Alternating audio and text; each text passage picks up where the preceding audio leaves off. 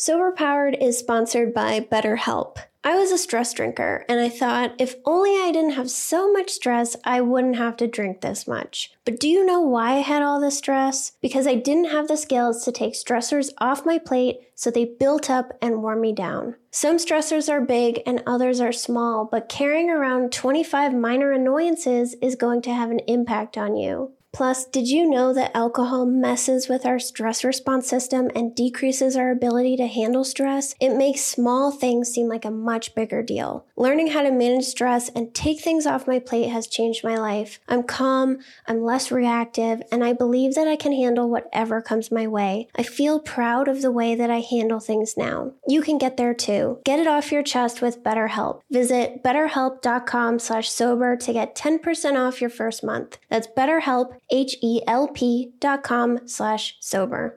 Are you tired of your digestive system feeling like a circus act gone wrong? Introducing Ritual's 3-in-1 gut superhero, Synbiotic Plus. A probiotic, prebiotic, and postbiotic all rolled into one. And with 25% off with the code POWER, there's no better time to check out Ritual. Let's break it down. Probiotics are like the cool kids at the gut party, keeping everything in check and making sure the good vibes are flowing. Prebiotics are their wingmen, fueling the party with all the right snacks to keep the good bacteria thriving. And postbiotics, well, they're like the cleanup crew, sweeping away the mess and leaving your gut feeling fresh and fabulous. So say goodbye to the gut drama, and remember, there's no more shame in your gut game. Synbiotic Plus and Ritual are here to celebrate, not hide your insides. Get 25% off your first month for a limited time at ritual.com/power. Tossing and turning all night like a salad?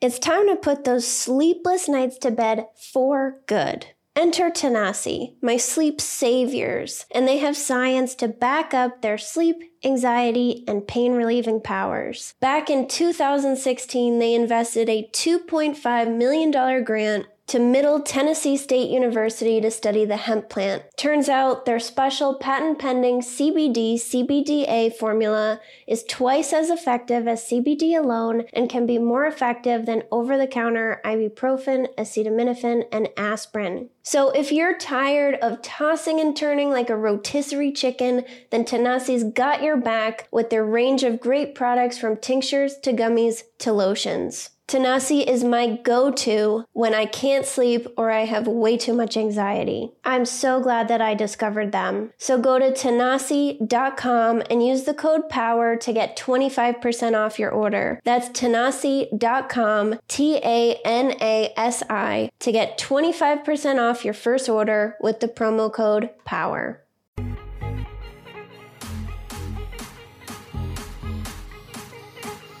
I'm Jill, and this is the Sober Powered Podcast.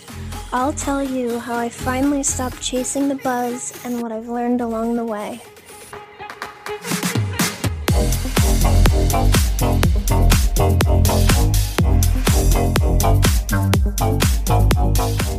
Welcome back to the Sober Powered Podcast. I'm Jill, and if you're new here, I'm a sober scientist who talks about the science and psychology of addiction.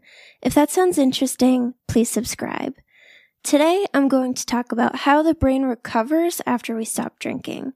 There have been mixed conclusions on this topic over the years, so I'm going to present the latest information that I could find. I'll explain what white and gray matter are in the brain, how alcohol damages the brain, and what I've found about cognitive recovery. So let's dig in. According to the National Institute on Alcohol Abuse and Alcoholism, alcohol damages neurons in all areas of the brain, inhibits the functioning of every brain mechanism, alters the activity of neural pathways in the brain, like we talked about in episode 20, and increases the risk of developing neurological diseases and disorders such as seizures, stroke, brain cancer, and dementia. The NIH reports that partial repair of some of the structural changes to the brain can occur within the first few months of sobriety, with the most noticeable and important effects occurring in the first year of sobriety. The full benefits of sobriety peak and are maintained after 5 to 7 years. The level of damage and recovery depends on a few things, like how long the person abused alcohol, how much they drank, if they used any other drugs during this time, including tobacco, genetics, a family history of alcohol use disorder, number of relapses, and lifestyle factors like diet and exercise. Our brains have white and gray matter. The white matter is made up of axons and myelin, all of which allow neurons to communicate with each other. Gray matter is the individual neurons, and white matter connects those neurons together and allows them to communicate. Myelin protects our neurons, so when the myelin is destroyed, the signals that the neuron is trying to send are slowed down or stopped completely, which causes a variety of neurological problems like multiple sclerosis. Our neurons receive information from other neurons when neurotransmitters bind to them. The neuron then transmits this signal to other neurons by generating an electrical signal that goes down the length of the cell to the other end, where it releases neurotransmitters. The part of the neuron where this electrical signal is transmitted is called the axon. You can think of it like a wire, and myelin is the protective coating. Alcohol is a neurotoxin, and one of the ways it affects the brain is by degrading the myelin sheath that protects our neurons and keeps them functioning properly. It isn't fully understood how alcohol does this, but one hypothesis is that myelin production requires thiamine, which is a vitamin, and alcohol inhibits our absorption of thiamine. Beyond myelin degradation, alcohol also causes damage to our axons, and this can result in a variety of conditions, one of which being alcoholic neuropathy. This is nerve damage from excessive drinking. It might start to show up as a tingling feeling in your fingers and toes. Nerve damage from alcohol is permanent. A 2019 study from Spain looked at 90 people who were hospitalized for their alcohol use disorder. This study found that alcohol-related damage to our white matter persisted for up to 6 weeks after the participants had stopped drinking. They saw the biggest damages in the part of the brain that communicates between the left and right hemisphere, and the part that enables communication between the hippocampus, the nucleus accumbens, and the prefrontal cortex. So remember, the hippocampus is responsible for memories, the nucleus accumbens is a main part of our reward system, and our prefrontal cortex is important for decision-making, executive functioning, and action selection. A 2020 study published in the American Journal of Psychiatry looked at people diagnosed with alcohol use disorder and took scans of their brains 1 day to 2 weeks after their last drink. Researchers saw that the closer to the last drink the participant was, the greater the disruption in the activity between the ventromedial prefrontal cortex and striatum compared to non-drinkers.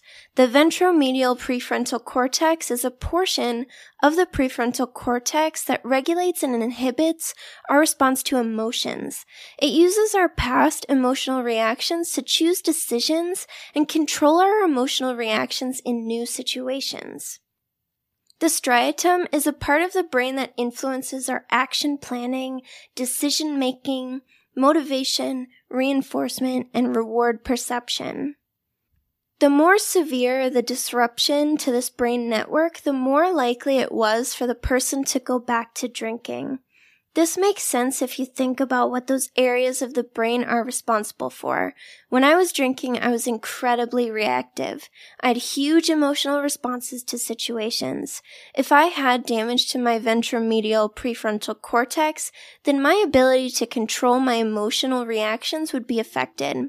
This is detrimental for a newly sober person because in addition to feeling all the feelings now, their emotions are very vulnerable to what's happening around them. It makes it easier to have a large emotional response to something and drink because of it. Likewise, the striatum influences action and decision making. So if this part of the brain is damaged, then our decision making ability is negatively affected. If you listened to episode 20 about moderation, then you learn that when the prefrontal cortex is damaged or loses its plasticity, the reward system is let loose. All of these things make it much easier for a person to drink. These researchers found that the damage to the ventromedial prefrontal cortex and striatum decreased the longer the participants stayed sober. This is great news for us and something I've experienced in my own sobriety. The longer I stayed sober, the easier it was for me to control my emotional reactions to things. I was able to go from a reactive person to a proactive person. Being reactive means that you're at the mercy of everything around you. Your emotional state and mood are dependent on other people. If you're proactive, then you're able to take a moment to look at the situation before forming any emotional response. The first step in learning to be proactive is awareness. I started by just being aware of moments when I was being reactive. If you're struggling with this too, then just start there. Pay attention and think, I'm being reactive again. A study published at the beginning of December 2020 looked at hippocampus recovery following binge drinking in rats. They wanted to see if the phenomenon of reactive adult neurogenesis played a role in how the brain recovers from alcohol abuse. Adults do continue to produce new brain cells in a process called neurogenesis. This doesn't occur in all areas of the brain, but it is very present in the hippocampus. Following a 4-day binge, researchers gave the rats a dose of the chemotherapy drug temolizumab. This was supposed to stop reactive neurogenesis, but not interfere with normal neurogenesis. What they found was, despite giving the rats chemo, their hippocampus was able to recover and they had improved memory and learning. So this means that normal adult neurogenesis was responsible for the improvement. It wasn't reactive adult neurogenesis. So it's just the normal process of our brain. I like this study a lot because even chemo couldn't stop our brains from recovering after alcohol abuse. After 35 days, the rats who binged on alcohol performed the same as the control rats who didn't have alcohol or chemo. Another 2020 study published in Addictive Behaviors investigated whether a short-term inpatient stay helped with brain recovery.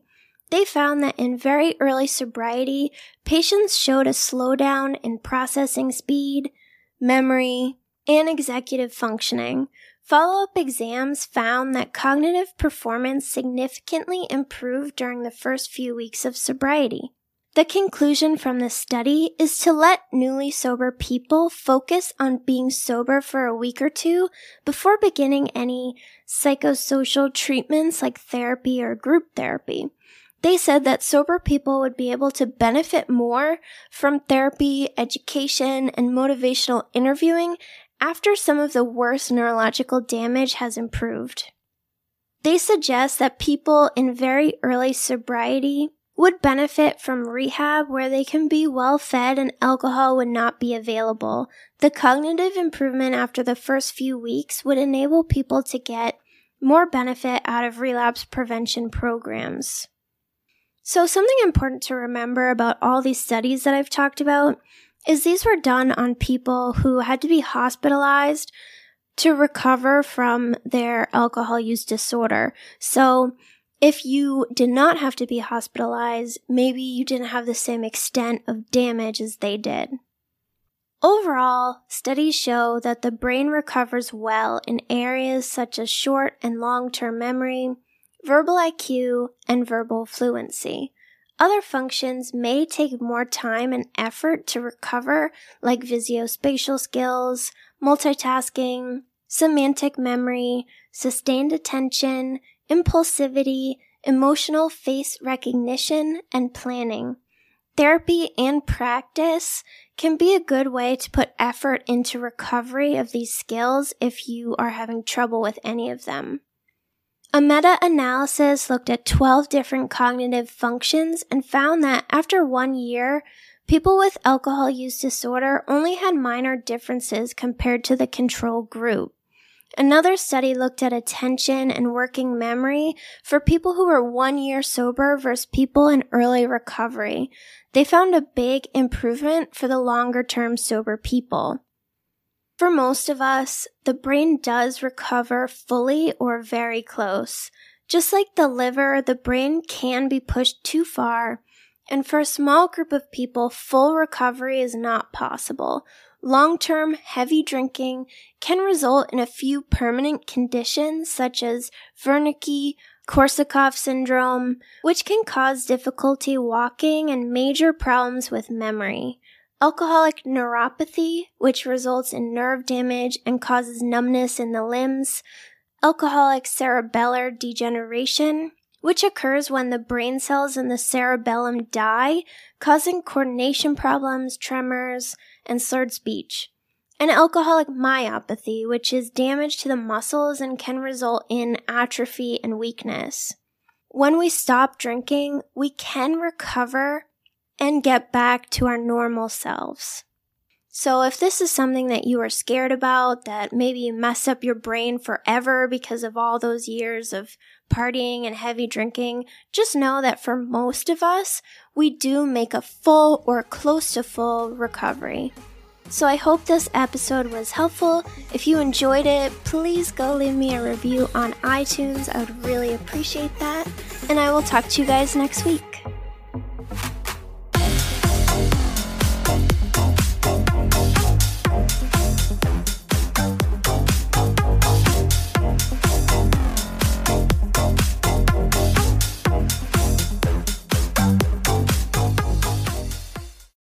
I'm Madeline, and I'm the host of the Happiest Sober podcast.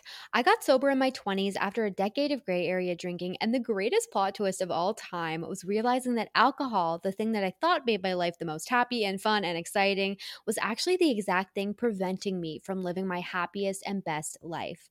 My mom is 40 years sober, and she joins me on my podcast very often. I like to call her my part-time co-host, and I also bring you solo episodes where I share my top tips, tricks, and mindset shifts in sobriety, and lots of how-tos for navigating all the things sober, from weddings to parties to holidays to bachelorette parties to trips. I'm also joined by so many guests who come on and share their sober stories, and they're all so inspiring.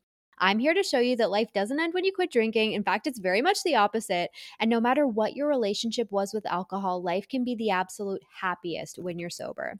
New episodes come out every Tuesday. You can listen to Happiest Sober podcast wherever you get your podcasts.